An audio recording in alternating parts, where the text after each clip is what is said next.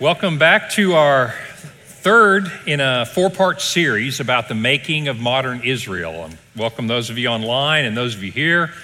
You'll notice that you have a handout tonight. That's great. Ashley's back. Everything works now. She is I'm telling you, she's the workhorse around here. She does everything. Really appreciate her. She's a great ministry partner. This is a really formative part of the lesson. This little piece of history we're going to talk about now really sets the stage for modern Israel today. So I'm excited to get into it, but let's say a prayer and we'll dive right in. Lord, thank you so much for the mercies you've shown to us. We appreciate the freedoms we have to come learn about your word, to learn what you have done throughout history. And I pray, Lord, it will build our faith to know that you have been trustworthy, that you indeed have been sovereign, that you have bent all of reality to your will, and that we are safe in your hands. And I pray that you would increase our faith, that as we look forward into the unknown, that the past might give us confidence that you are with us. Father, I pray for all those who are grieving. I pray particularly for the family of the officer in Edmond this week, that you would comfort them, that your supernatural peace would be with them. Father, I pray for all in the hearing of my voice who need healing, those, Father, who are anxious, those who are facing difficulties. And Father, I pray for those who are rejoicing, that we might all turn to you and give praise to you and get our comfort from you. In Christ's name, amen. Well, here's the number you can text your questions to during class. Sometimes they come in a little late through the system and we don't get to answer them all, but text them in again if you had one last week. I think I'm going to pick up a couple of the questions that came in last week in the course of this lesson, but we'd love to answer your questions, so please text those in during the class. So we are talking about the making of modern Israel, and we started with kind of the arc of Jewish history, if you will, and we moved all the way through World War I in our first lesson to get us into the 20th century. Then we focused in our last lesson on 1948, so post-World War II, the creation of a Jewish state. And if you remember, I won't go back through all of it, but basically, the area on this particular map in blue is the area where Jews were living, and basically the UN proposed plan, roughly, these aren't exactly right, but this is close, is that the areas in blue would be a Jewish state. The area in white on the west bank of the Jordan, I'm just highlighting the Jordan River so you can see the west bank, the area in white, that would be for the Palestinians, meaning the people that were living there who were Jordanian citizens. And this is Jordan over here. So they were Jordanian citizens, but that could be a place for the people who lived in Palestine during the British Mandate. And so the people who were living in that land, they were Jordanian citizens, but they could have their own identity. They could be an Arab state in this area of Palestine. The Jews accepted that. Arabs did not accept that. And so when the Jews declared their independence, the establishment of a Jewish state, David Ben-Gurion, the first Jewish prime minister on May 14th, 1948, declared that this blue area was a state of Israel, a nation of Israel. And then on the next day, on May 15th, this picture just shows you the various Arab armies that invaded. And so I do want to make one note here. I'm a little out of order, but this blue area of Israel, as long as we're on this map, this is what is referred to today as pre-1967 borders, or the 1967 borders. Okay, we're going to go to that war in a minute. In other words, the people that are saying today that Israel needs to withdraw to the 1967 borders means this area in blue right here would be the nation of Israel. I'll show you what it looks like today. It's bigger than that today. But when you hear the 67 borders, this is what they're talking about. This, by the way, is indefensible.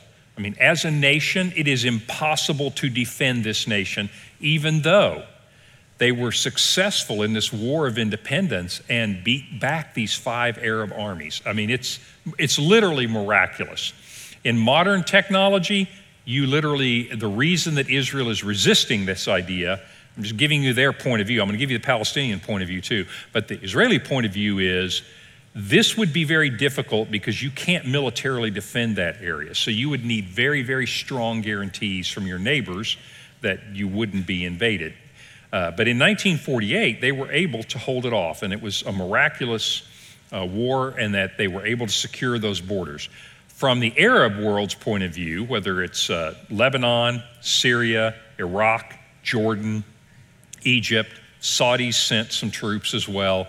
They thought it was called al-Nakba, the great catastrophe, that all these Arab armies were pushed back by ragtag Jewish army. So that's what happened in the War of Independence in 1948. And so from 1948 all the way to 1967, this is the way the Middle East looked. And so you have this area here, and you can tell, by the way, this is an Israeli map, or it's a map of someone who's sympathetic, because this West Bank in green is labeled Samaria and Judea. That's what the Jews call that area, because in the Bible, that's Samaria and Judea. In New Testament times, that was the name of those two areas. When Jesus was there, it was called Samaria and Judea. Now, from the Arabs call it Palestine, basically, but it's the West Bank. So when you hear about the West Bank, it is on the west bank of the Jordan River. Jordan River runs right here from the Sea of Galilee in the north down to the Dead Sea. And so this is Jordan, and it's the east bank of the Jordan River. And on the west bank, which it's called the West Bank, or it's called Palestine, or it's called occupied territory, and you'll understand why that is later. From 1949 until 1967, all the people that, I want to tell you, who are the Palestinians? Well, they are the people who lived in that green area that's labeled on this map, Samaria and Judea. And they are the people that, some of them were displaced from the areas that are Israel when the Israel state was established. Some of them were displaced out of there. Some of them had been living in that area. And they have come to be known as the Palestinian people. At this time, they were actually citizens of Jordan. So they were Jordanians. Now, what is their ethnicity? Remember, I told you there are three things we want to talk about. Ethnicity, which is, I'm going to use a rough definition of identifiable genetic groups of people. Like you can identify the genetic material of the Jewish people. That's an ethnicity, okay? So ethnically, very mixed. There were some Egyptians living there, there's Syrians living there, there's some Iraqis living there, a lot of Jordanians living there, some Saudi Arabians living there, but Arabic people, okay, that were living in that area ethnically. Religiously, they were Muslims. I mean, almost all of them were Muslims. Some of them were Christian, almost all were Muslim.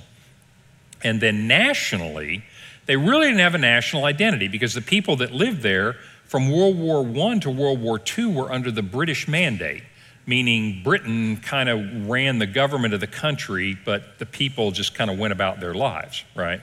And now, after World War II, they were given Jordanian citizenship. And so, for example, there were people from that region, Palestinians, who were sitting in the Jordanian parliament. So they were Jordanian citizens, whether or not they thought of themselves as Jordanians per se, but they've been kind of moved around, right, from the British mandate to citizens of Jordan. So from 49 to 67, the people that lived in that area were ethnically Arabic and Jordanian citizens. So the king of Jordan, so we're going to move now, I want to talk about from after World War II all the way to 67. There's a big war then and a big war in 73. Those two things define what Israel looks like today. It is going to define the territorial boundaries, and it's going to explain a lot of why the UN, of the UN resolutions that are passed to condemn people in the world. Every year they pass hundreds of resolutions condemning various nations for doing various things. Almost all of them condemn Israel for something, and I'll tell you why that is now. So, first of all, let's talk about some of the leaders at this time. This is King Hussein of Jordan. He took over Jordan as a very young man. So you can see in 52, he ruled till 99 when he died of cancer. He was ruling Jordan. And from all the way up to 1967, you have the Arab countries, so Egypt, Jordan, it's still called Transjordan at that time, but it's Jordan, Syria, Lebanon. The Arab world's been humiliated that their armies could not destroy the Jews. I mean, their goal was literally to do away with the Jewish nation, to kill all the Jews. Okay, I mean, that was their aim militarily. This is not your land, get out, and we're going to drive you into the sea. And they failed. And so it was a huge blow to Arab pride, if you will. So in the West Bank, I'm just going to call that green area there the West Bank, there began to be terroristic activities against Israel. In other words, if you can't win the battle, there was still the hatred of Israel and the you shouldn't be here. And so various groups came up.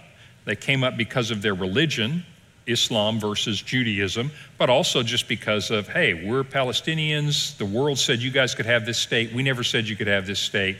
This actually belongs to us through our forefather, Abraham, and not you. And so they began to do a lot of terrorist activities. This became a big problem for King Hussein of Jordan because Israel would retaliate. And so they would attack villages in the West Bank every time somebody did a suicide bomb or killed a soldier or did something like that. So you have all this terroristic activity. No, not open war, but terrorism happening. The problem with that is every time Israel would respond, the people in Palestine would say, we're Jordanian citizens, why aren't you protecting us? And the whole Arab world would say, yeah, King Hussein, what's the matter with you? Well, Hussein has a real problem on his hands in that he doesn't, obviously the whole Arab world couldn't defeat Israel in 48. He's certainly not ready to take them on his own. And so he's really caught between a rock and a hard place. And he's having a hard time holding on to his throne because some of the other Arab nations really would kind of like to get a foot into Jordan. And particularly the leader of Egypt would be happy to take over Jordan. So you've got a lot of things going on here. The Israeli prime minister, and we're going to go all the way up to the 67 war, so he was prime minister in the 67 war. He was the one trying to manage this responses to terrorism.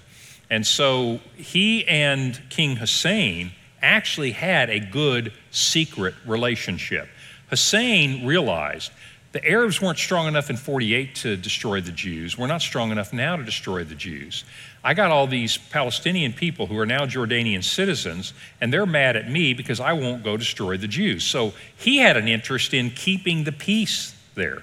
So he was secretly talking to the Israeli prime minister, and they were trying to find a way, because the Israelis don't want war either, to keep things calm. They did a really good job for about 19 years, and that's about as good as it got. And so King Hussein had trouble on his hands. Prime Minister Eshkol also had trouble on his hands. The big shaker and mover during this time, all the way up to the 67 war, is Gamal Nasser, and he was the president of Egypt. Egypt was the most prosperous, the most militarily powerful, and he had this idea that the whole Arab world would come together and unite itself, and he was willing to be the guy in charge. And so Nasser was very influential. He played the political games very well with the British. He played the British off against the Russians. Remember, what else is happening in this time period? Cold War. United States and Britain versus Soviet Union. And so he did a really good job of playing off his relationship with Britain and America with the Russians. And so the Russians won out and gave him a lot of military equipment.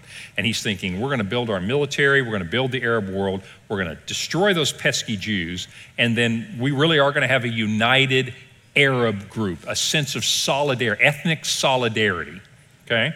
So he was very charismatic, had huge influence on the whole Arab world during this time. And one of the big things in the Arab world was to avenge the humiliation of Arab defeat in 1948. You cannot underestimate how much that drove the thinking in all of the Arab world during that time period. So Abdel Nasser is basically trying to pull everybody together.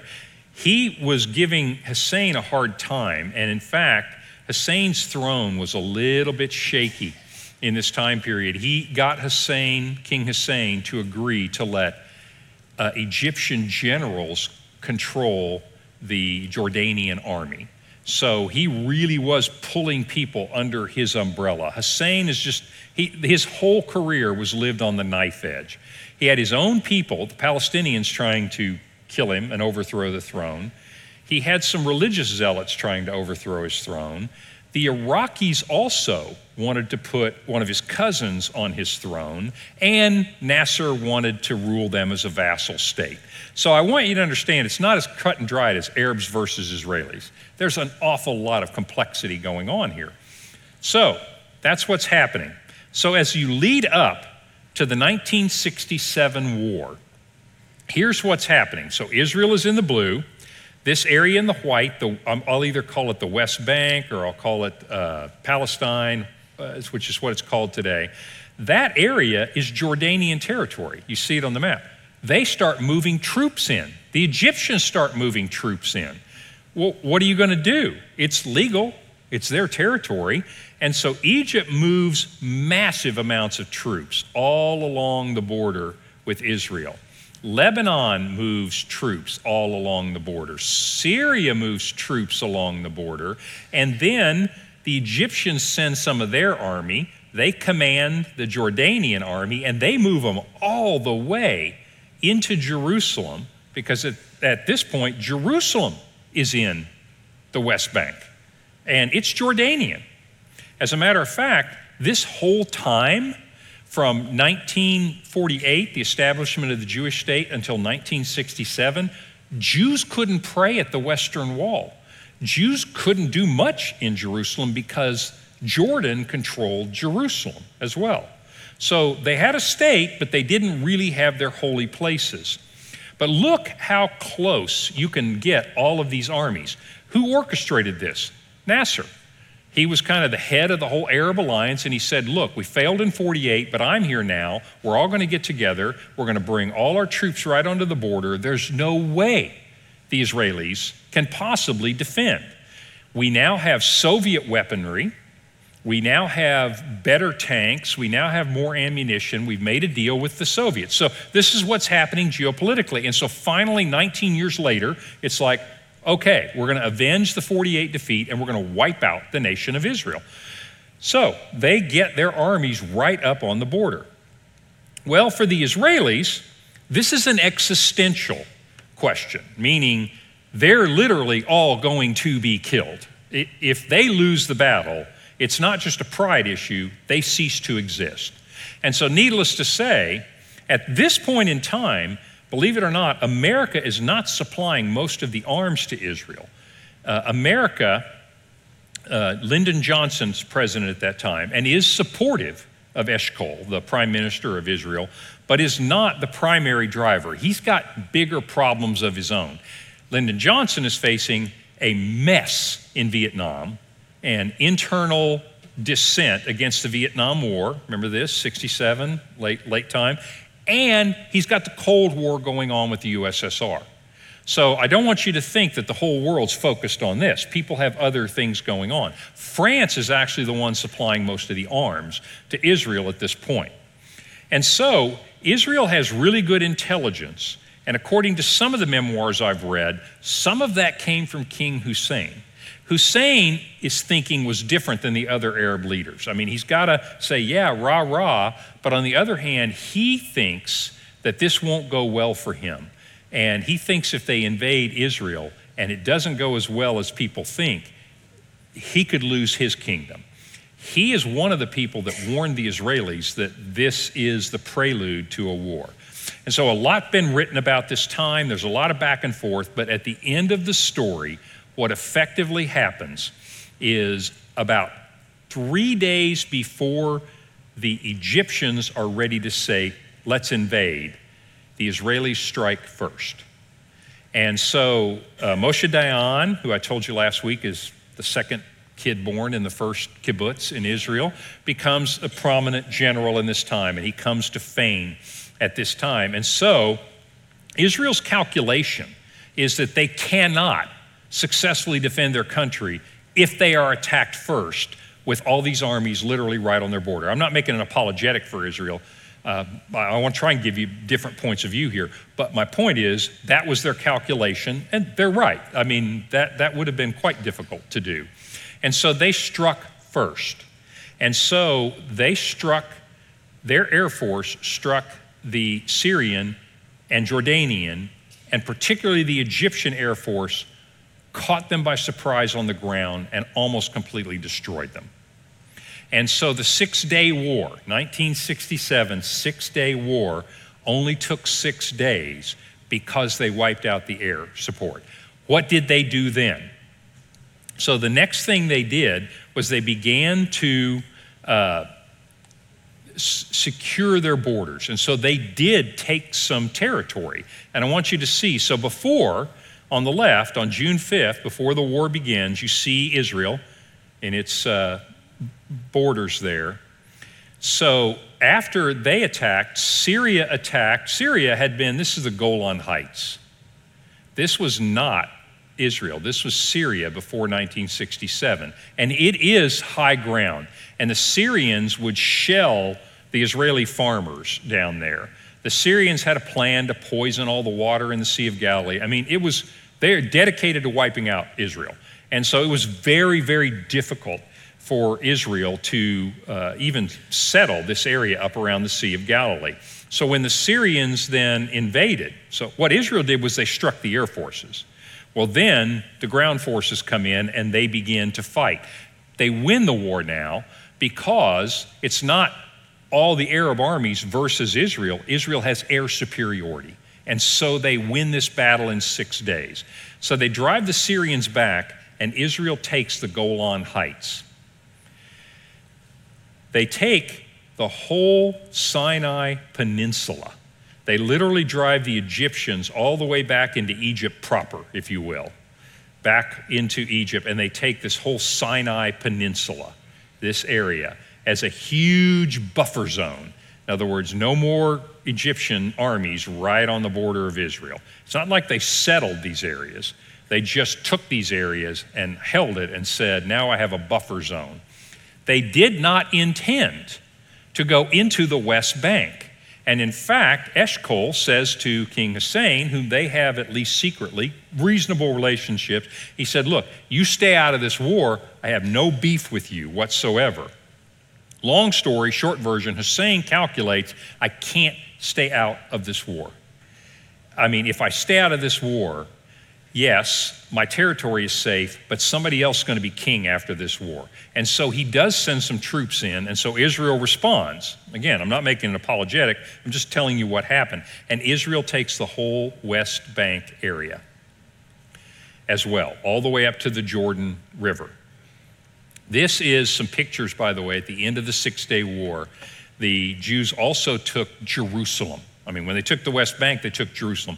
That's the first time in history, I mean, since Herod built this 2,000 years earlier, that Israelis could pray at the Western Wall. That's a picture of the Western Wall. It looks exactly like that today. You can go pray there today. But the stories and the pictures of those soldiers finally getting to the Western Wall and being able to pray are just really emotional. It was emotional for them. So they took Jerusalem and they took the whole West Bank. So that's not a lot of detail on the 6-day war, but that's what happened in the 6-day war. So this is what Israel looked like after the 6-day war in 67. And so you can see that they have the West Bank, they have the whole Sinai Peninsula down here, and they have the Golan Heights. And you still have Jordan, of course, Israel, and this was even more humiliating to the Arabs. And you just cannot downplay how big a deal this was. I want to pause here and explain something.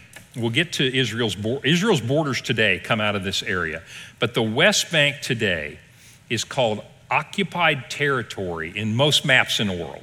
I mean, if you just go out on the web and you look at a map, most of them are going to say occupied territory. Israel is occupying Palestine.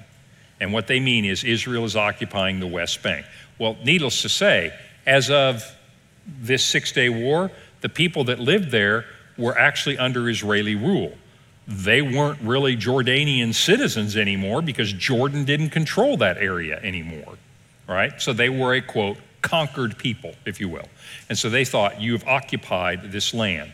Since Israel struck first in the Six-Day War, the world then and today, I mean, Israel had its supporters that said, come on, seriously, people? Of course they struck first. You guys were about to invade them 3 days later, but in the eyes of the UN and today, you will see that Israel is the aggressor because they started the Six-Day War, and that's why they are occupiers of the West Bank. Does that make sense? So today, when you hear that the Zionists, which is what the Arab world still calls Israel, those nationalistic Jews who are want their own country and they're evil Zionists, right? They invaded the West Bank and they are occupying the West Bank. And that's part of the reason that every year there are condemnations about war crimes against Israel for occupying this territory, because they struck first. So I want you to at least understand why most of the world looks at Israel unfavorably in relation to the Palestinian question, because they think that Israel has occupied it. Now, you could rebut that and say the UN offered that to be the Palestinian nation, and the Arabs disagreed because they thought they could literally destroy Israel. What did the UN do when they try to destroy Israel? Big fat nothing, right? So, I mean, there's counterpoint is all I'm trying to say. But if you want to know why people in the world criticize Israel for the West Bank, it's because they consider it occupied territory because Israel struck first. Well, needless to say, if there was tension in the West Bank against Israel before the Six-Day War, got worse after the Six-Day War. So let me introduce to you the hero of the Palestinians, Yasser Arafat. Yasser, you see his pictures all over the place in the West Bank today. He is a Palestinian hero. This is when the Palestinians start to get a bit of an identity. And he is responsible for it. As a leader, you have to admire what he was able to accomplish in the Arab world. So you get this group of people that lives in, I'm just going to start calling it the West Bank, live in the West Bank. Now that Israel has conquered it, it's not like they're Jordanian anymore. Who are they? Well, don't know, right? They're subjects of the Israelis. So they basically develop an identity as we are the Palestinian people living in the Palestinian nation, and we are occupied by the oppressor Israel. This is the fundamental narrative. And so Yasser Arafat works his way in the Arab world into being recognized as the spokesperson for the Palestinian people. This is when the Palestinian people actually begin to cohere and have some kind of unified identity. Because even now, the way he got in charge was beating out the other groups. There are all kinds of groups. His group is called Fatah, F-A-T-A-H. They're still around. Terrorist group, and they were terrorizing. Hamas was there then, terrorizing. And in fact, later you'll see Fatah and Hamas duke it out to see who's going to rule Palestine amongst, that's Muslim versus Muslim, Arab versus Arab. So this is a power struggle. He was very successful in convincing Nasser, and after Nasser died in 1970. So between 67 war and 73, he gets appointed by all of the Arabs as the official spokesperson. His organization, the Palestine Liberation Organization, or the PLO, still exists today, which is dedicated to the destruction of Israel, was acknowledged as being the representative of the Palestinian people. A little bit later in time, I'm skipping forward now, into the 90s, things change over time, and we'll talk about this next time. The Palestinian Authority is established to be an actual government. Palestine Liberation Organization is a terrorist organization that's just going to be the spokesman for the Palestinian people. The Palestinian Authority becomes a government which today rules a great part of the West Bank. And I'll tell you a little bit more about that. So Yasser Arafat is a pretty brilliant leader in the sense that he got the Arab nations to basically agree that he would be the spokesperson. He even later, a little bit later, got them to declare that Palestine is its own country, no longer related to Jordan, and that it's its own country. It just happens to be occupied by the Israelis. And today, the world still says, man, we better help those Palestinians throw off the Israelis. Make sense? Okay, so Yasser Arafat becomes a big deal at this time. So, as we lead up to the 73 war, you have a change in leadership. This fella, Hafez al-Assad, rules Syria. His son, Bashar al-Assad, rules Syria today. Cut from the same cloth as his dad. And so Bashar al-Assad, or Hafez al-Assad, is very militant, and the Syrians always have been, dedicated to destroying the state of Israel. They obviously failed in 1967. A lot of their army was destroyed in 67, and they began rearming from the Soviets. Jordan still has King Hussein, who has miraculously managed to ride this. For Hussein, it worked out pretty good. He got rid of the pesky Palestinians. And they were pesky because in 1970, so we're in between the 67 and 73 war. In 1970, the PLO came with its fighters and tried to overthrow Jordan to make Jordan their country. So Yasser Arafat and his guys decide to overthrow King Hussein. And the month of September of 1970, there was a bloody war, and King Hussein's Jordanian army won. And they kicked the PLO out of Jordan. And anybody in the PLO got arrested and put away. So Yasser Arafat flees to Lebanon, that bastion of stability. Unfortunately, the poor Lebanese people, that country hasn't been stable for a long time, and he didn't help. So what is he doing? He's saying, I represent the Palestinian people, I want to destroy Israel, but I don't like living in the West Bank because you got all these Israelis around. I'll conquer Jordan. We'll be our own country. Fails, goes to Lebanon, I'll conquer Lebanon, has a little more success in Lebanon, and is able to attack Israel from Lebanon quite frequently. And so the PLO becomes its own power, and King Hussein successfully defeats them in 1970. Egypt, so you've got Assad in Damascus. In Egypt, you have one of the most brilliant statesmen of the 20th century. Anwar Sadat becomes president of Egypt in 1970. Anwar Sadat is a very forward-looking thinker, and he realizes, he doesn't like the Israelis either, and he's a devout Muslim, by the way. Most of these people are secular Muslims. He happens to be a devout Muslim, but he recognizes that this whole idea that Nasser had of all the Arabs being a big united state together and that they would all destroy Israel, all that had accomplished in 1948 and 1967 is the constant defeat of the Egyptian people. And so he basically comes in with a Make Egypt Great Again platform. And he says, Egypt first, meaning, yeah, I'm an Arab and you're my brothers, but I am going to help and do what's good for the Egyptian people. And he realized that the best thing for the Egyptian people is not to try to bear the brunt of trying to defeat Israel. He realizes that the best thing, the smartest thing to do is just accept it. The Jews are going to be here. And if we quit attacking the Jews, this is what he thought, if we quit attacking the Jews, they are not going to attack us. He wants peace with the Jews because it's better for his people. He's also playing the Soviets off, but he realizes that the Soviets haven't been good for the Egyptian people either. You've got all these Soviet advisors running around. You've got the USSR pouring money in, taking oil and other things out. He's like, look, I don't know who's our enemy here, the Jews or the Russians. In other words, you really have exploitation happening. This is the way the world works today, the way the world worked then. Anwar Sadat said, enough of this stuff. The Jews, at least, aren't sucking my country dry, right? So he kicks the Russians out of Egypt. Enter Henry Kissinger. Be there in just a second. And so basically, he kicks the Russians out. he decides, I'm going to make peace. But you can't make peace with the Arab world until you restore your pride. Does that make sense? He knows that Hussein would make peace in a heartbeat with Israel because he just doesn't need the headache.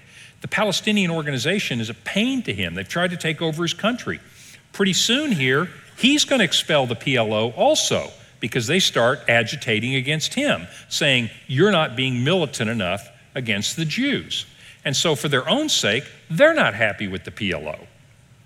So he decides, long-term thinker, we're going to make peace, but I can't make peace until I restore some territory, obviously. I mean, you got the Jews literally have taken the Sinai Peninsula.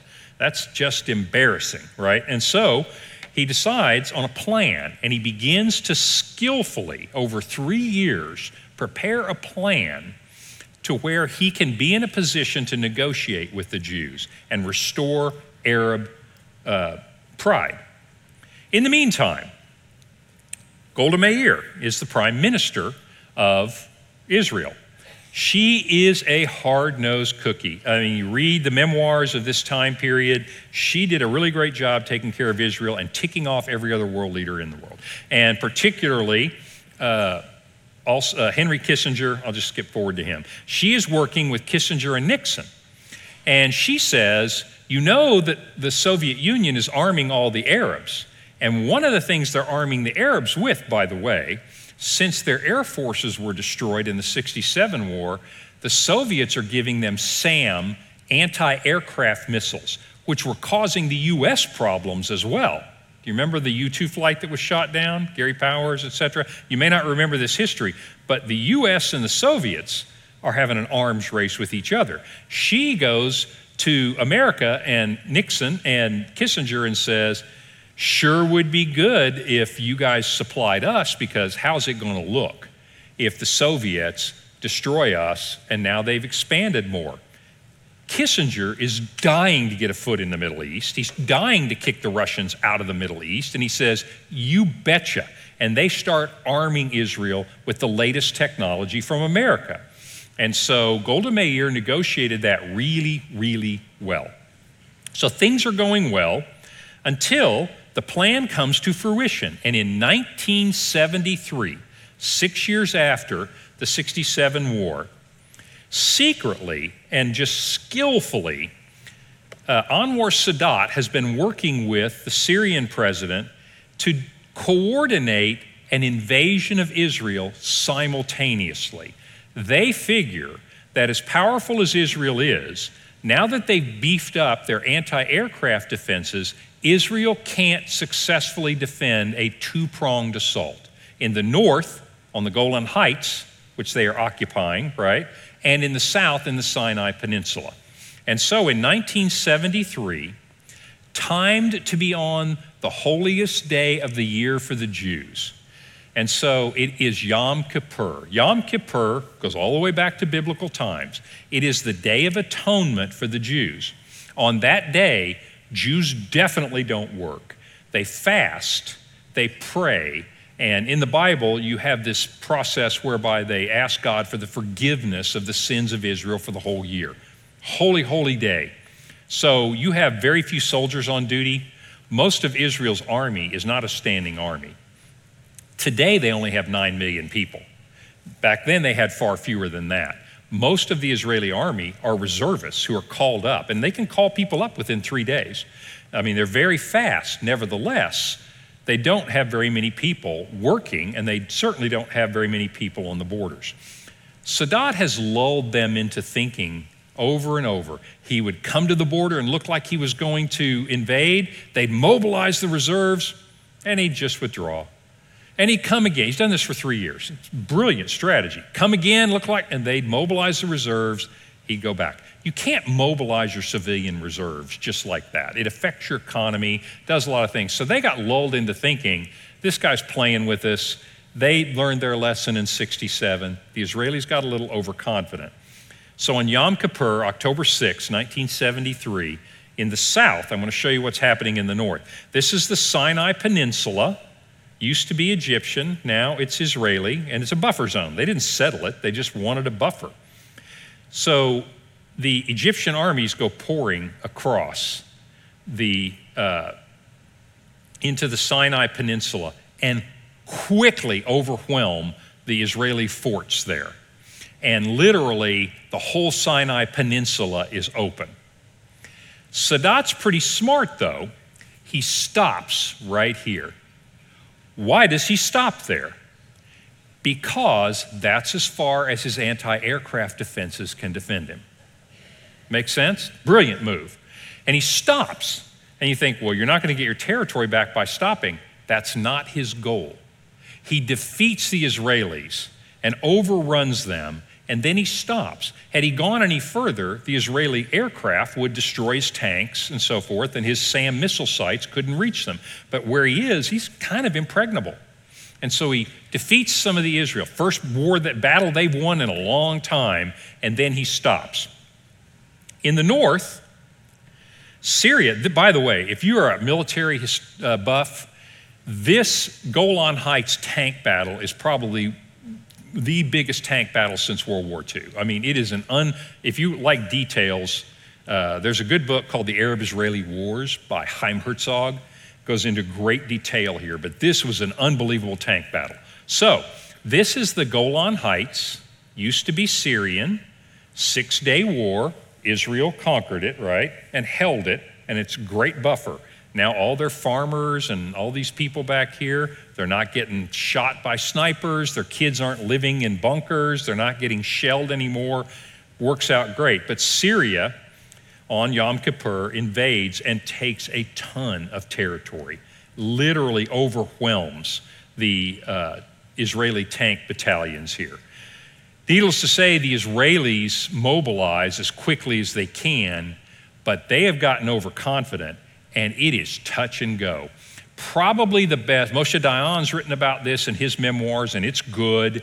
There's some third parties, but honestly, I'll tell you, I think Kissinger's account of this 1973 war is probably the best I've read. He wrote a book called Crisis, The Anatomy of Two Foreign Policy Crises. Half of that book is about Vietnam, which, by the way, that's all still going on at this time. And in fact, at this time, Watergate is happening. And if you remember, Nixon is holed up in San Clemente. He doesn't even know what's happening here. But Kissinger's kind of running this deal on his own. But his account of what happened, minute by minute, conversation by conversation, is really brilliant of the 1973 war. But things are not going well for the Israelis. They have a real problem. They get their people mobilized, but they're losing tanks. Why? Because the Soviet Union has armed the Egyptians with way better equipment. Their problem is they can't replenish the tanks and they can't replenish the ammunition. They need it desperately from the United States. Well, in the United States, you got a lot of politics going on. Defense Department doesn't want to give them that. It's like, oh, those Israelis, they're exaggerating. They're just trying to use us like they always do. Tense relationship. That Golda Meir, she's tough-nosed, hard to argue with. Kissinger, on the other hand, says, no, I think they're actually in trouble, and we cannot let these people fail. And so all the politicking goes on, but the short version of the story is the Israelis get what they need, and through valiant efforts, they push the Syrians back. Now, as soon as things start going against the Syrians, Assad calls up Sadat and says, I hear your forces are just stopped. I got the whole Israeli army on me. Don't you remember the whole point of this deal was two of us attacking? They'd have to split their forces. You're just sitting there. And Sadat said, oh, I forgot to tell you, that's not actually my plan. I'm so sorry, Assad. And so Assad, they get their rear ends kicked. That's not very nice. But anyway, this army gets pushed all the way back to the point where the Israelis have an open road to Damascus. And here's where I'm going to say, I guess I may have a bias here, but I really do admire the Israelis for this. They could have taken Damascus. I mean, they're like 30 kilometers away from Damascus, the capital. And Diane says no, and they stop. And they realize they're already international pariahs because of the '67 war. But their fundamental goal is to protect their territory, not to get additional territory. And he realized if we go conquer the capital, then it's like you break it, you own it. It's like, what are we going to do with Syria? We don't want Syria. We just want Syria to quit attacking us. And so he wisely decides, we're going to withdraw. We're going to keep the Golan Heights, and they still have it today, but we are not taking any more territory in Syria. On the south, I'm going to go back to this map, and I'm going to tell you how this plays out. They end up also deciding, we're going to push the Egyptians back out of the peninsula.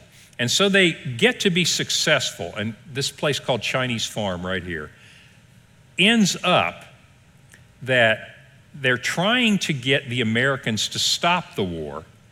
But then when the tide turns, they ask Kissinger, well, can we slow play this ceasefire? We'd actually like to take more territory before this is over. And so all of a sudden, the Soviet Union in the UN that's saying, hey, boys are going to be boys, let them fight it out. They're begging for a ceasefire because the Syrians have been pushed back and the Egyptians are in trouble. The Israelis do something that I don't think is very smart. They actually surround an entire Egyptian army. Now, what are you going to do with them? And so this causes an international crisis. But at the end of the day, when everything is said and done, what Sadat managed to do was restore Arab pride.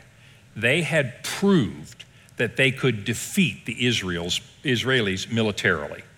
And so when you get the ceasefire that actually ends up happening a few days later, they begin to negotiate. And so now Sadat and the Arab world is all saying, man, we really, look what we did. The Israelis are no longer going to take us for granted. And he really did restore Arab pride. And then he sits down at the negotiating table and starts to negotiate for a long-term peace. And out of that negotiation comes basically what this looks like today, or after 73. I'm going to fast forward and take several years worth of negotiations together. Israel gives back the Sinai Peninsula completely to Israel, or to Egypt. And Sadat's, see, we got all our territory back. Egypt recognizes Israel's right to exist, and they have a peace treaty. Hussein in Jordan is like, finally, I could not be the first guy to have peace, but he also makes a peace treaty and acknowledges Israel's right to exist. Needless to say, the people in the West Bank and the PLO are not happy. And next week, they're going to cause a lot of trouble. But I want you to understand why that is the case. Syrians get nothing out of this, and they're just surly at this point because they don't get the Golan Heights back, and they kind of got the brunt of this deal. And so there's no love lost between the Syrians and the Egyptians kind of from this time forward. The Syrians continue to be supported heavily by the Soviet Union, and to this day, Russia has huge presence in Syria. Not so much with Egypt. Egypt's relationship with the U.S. gets better, and they actually elevate their status on the world stage. So in hindsight, Sadat did indeed do what he desired to do. He was assassinated for it, by the way. He was assassinated basically for making peace with Israel. But he accomplished what he intended, and I want to honor the guy's leadership in the sense that he basically improved the lives of the Egyptians and stopped that cycle of war. So, and I think Henry Kissinger considers him one of the two best statesmen he ever worked with during that time period. And so that's kind of what you have today. Today, you have Jordan and Israel, Egypt and Israel, basically at peace with one another. And that has been that way off and on with tensions, but that's fundamentally been that way since effectively 1973, and largely due to what Sadat is doing. Lebanon has always, Hezbollah ends up in Lebanon. PLO gets kicked out of Lebanon 3 times. They cause problems wherever they go. And Lebanon is still unstable. Syria is not unstable, but Syria is very hostile to Israel and does indeed have Soviet backing and now Iranian backing as well. But at this time, you can kind of see how the Arab world splits a little bit. And you see the beginning. I'm going to talk about the Abraham Accords later, but this is the very, very beginning of the Arab world splitting from each other a little. And Egypt and Jordan come to terms with Israel's existence. Syria, Lebanon, Iraq, Iran do not come to terms with Israel's existence. But this is basically what Israel looks like today and how it has looked territorially since 1973. So that war was huge for the future of Israel. And in our next lesson, I'll bring you all the way up to the present. But these two wars were significant for a lot of reasons and laid the groundwork for today. Questions? Okay, several questions about what people mean today, and you may want to talk about this next week, but what people mean today when they talk about going back to the 1967 borders. I think Biden mentioned that last week. Yes. So let's talk about that now, because a two-state solution, and I can't help but saying, that's kind of what the UN proposed in 1947, right? It was proposed again by the Israelis later, after this time period, in later times, and was rejected. But to say to go back to the 67 borders is basically take the West Bank out. This is basically what it's talking about. Give the Golan Heights back. Egypt doesn't even want Gaza Strip. Nobody wants Gaza. And so this is the 1967 borders. Remember that little blue thin sliver? That's basically let the West Bank be Palestine, an Arab nation, and give the Golan Heights back to the Syrians. You'll see the Israelis resist this idea of going back to 67 borders because they don't consider their nation to be defensible. They'd have hostile tanks. Right now, you don't have tanks in the West Bank because Israel controls the West Bank, right? But if it were its own nation, you could literally get anti-aircraft missiles. You could be launching missiles at Tel Aviv that you couldn't possibly stop, right? And so that would be a nation that was hostile to them. You would have the Syrians who are hostile to them on the heights in the Golan Heights. Egypt, Jordan, not currently belligerent to them. But when you call for the 67 borders, you're getting back to before Israel struck first and took the West Bank. Do you see the significance of that from a moral dimension? Don't expect Israel to agree, Israeli leaders to agree, simply for the fact that they don't believe they can defend their country there. On the other hand, I don't think Israel's leaders, by and large, really are happy with the situation in the West Bank either. So it's kind of a difficult situation for them. But that's what they mean when they say go back to 67 borders. And the reason that an American president might say that, particularly one who's more, let's say, a little more amenable to the liberal causes, is because of the view, well, Israel, you did strike first in 67, maybe you ought to withdraw, okay? So you can at least understand why people would say that.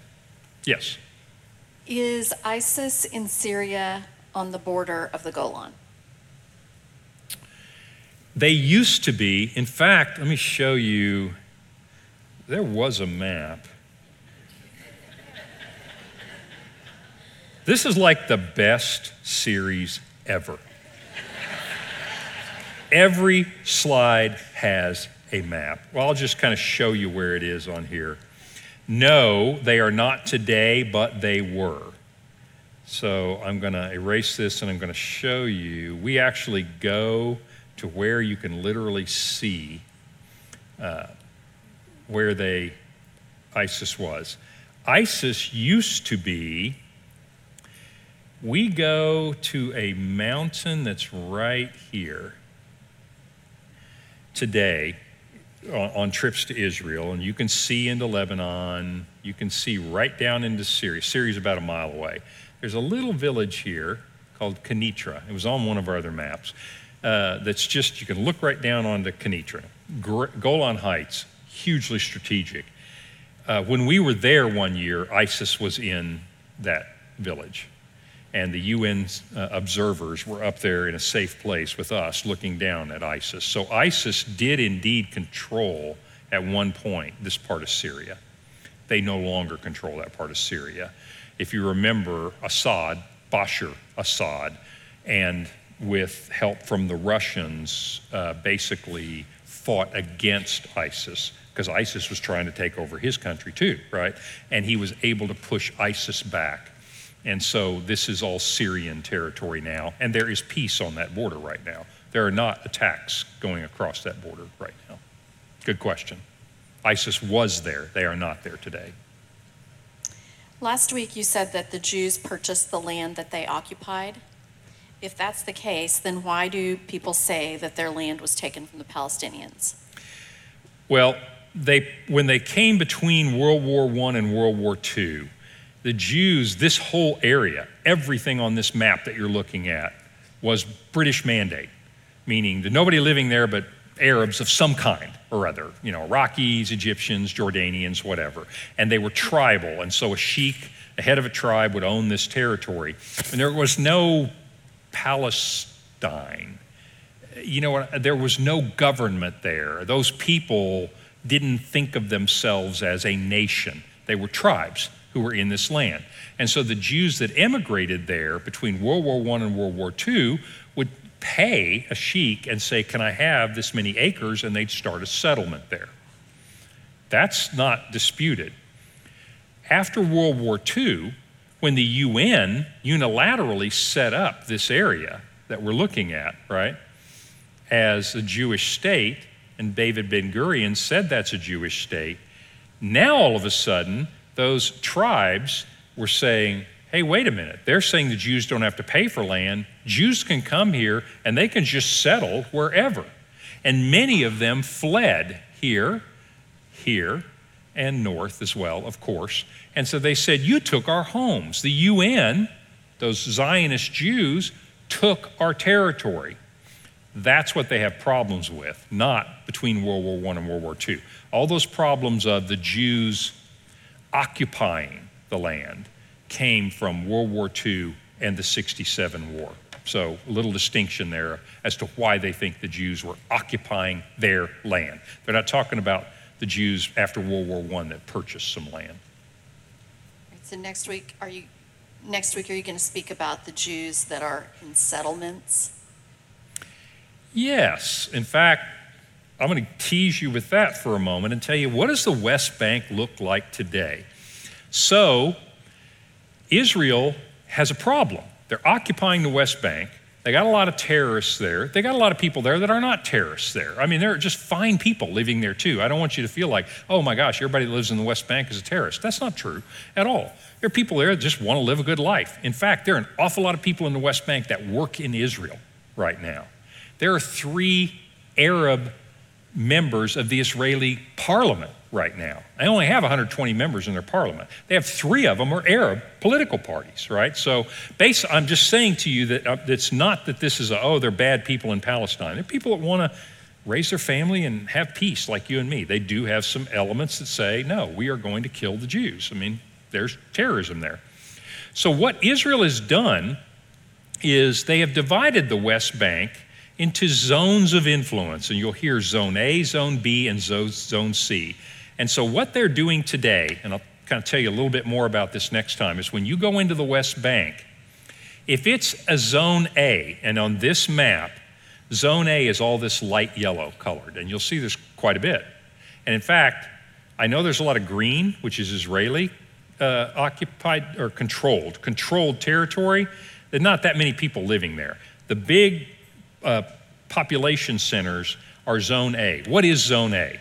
A town or an area that's in Zone A, a village, a town, or whatever, in the West Bank has Palestinian government and Palestinian security. I'll give you a great example. Bethlehem is in the West Bank, and when you go to Bethlehem, Israelis are warned. There's a big old sign before you go in that says, if you're an Israeli citizen, it is against the law for you to go to Bethlehem, because there's no Israeli security, no soldiers, no police, no nothing.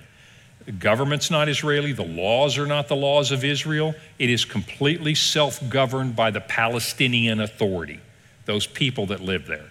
So that whole area in yellow is completely governed and controlled security-wise by the Palestinians.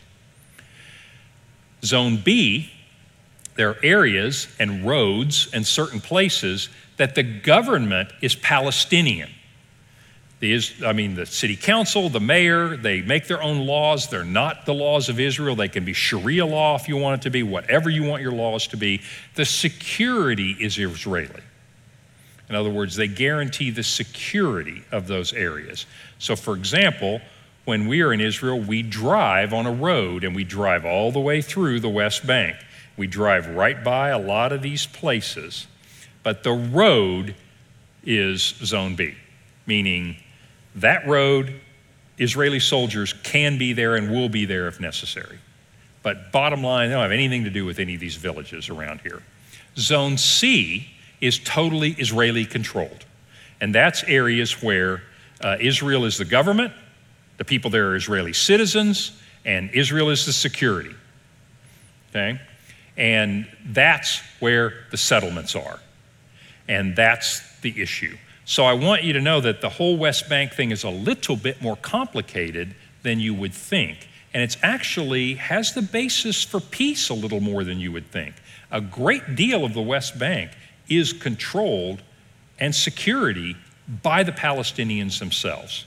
So we'll talk a little bit more about this, but Israel's intent appears to be, depends on which prime minister you've got, right, as to how militant they are.